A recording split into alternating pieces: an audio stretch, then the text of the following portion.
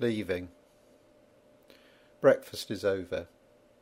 John Humphreys is whispering in the background. A sawing noise comes from the garden. Mum has looked through her get well cards again. Now she's planning her day. What time are you leaving? The voice is blurred, eye contact imprecise. About 12:30. She nods like she's understood a foreign language. Everything is recorded in her Book of Remembrance. Lunch. S leaving at 12:30. Look for holiday diary. Geraniums. Page on. Outside, I foot the ladder while my stepfather performs tree surgery on the plum.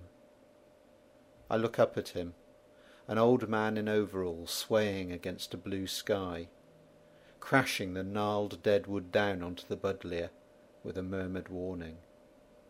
Knows I've seen. He paints the fresh wounds with a grey sticky liquid, gentle as a priest, as I drag branches to the bonfire.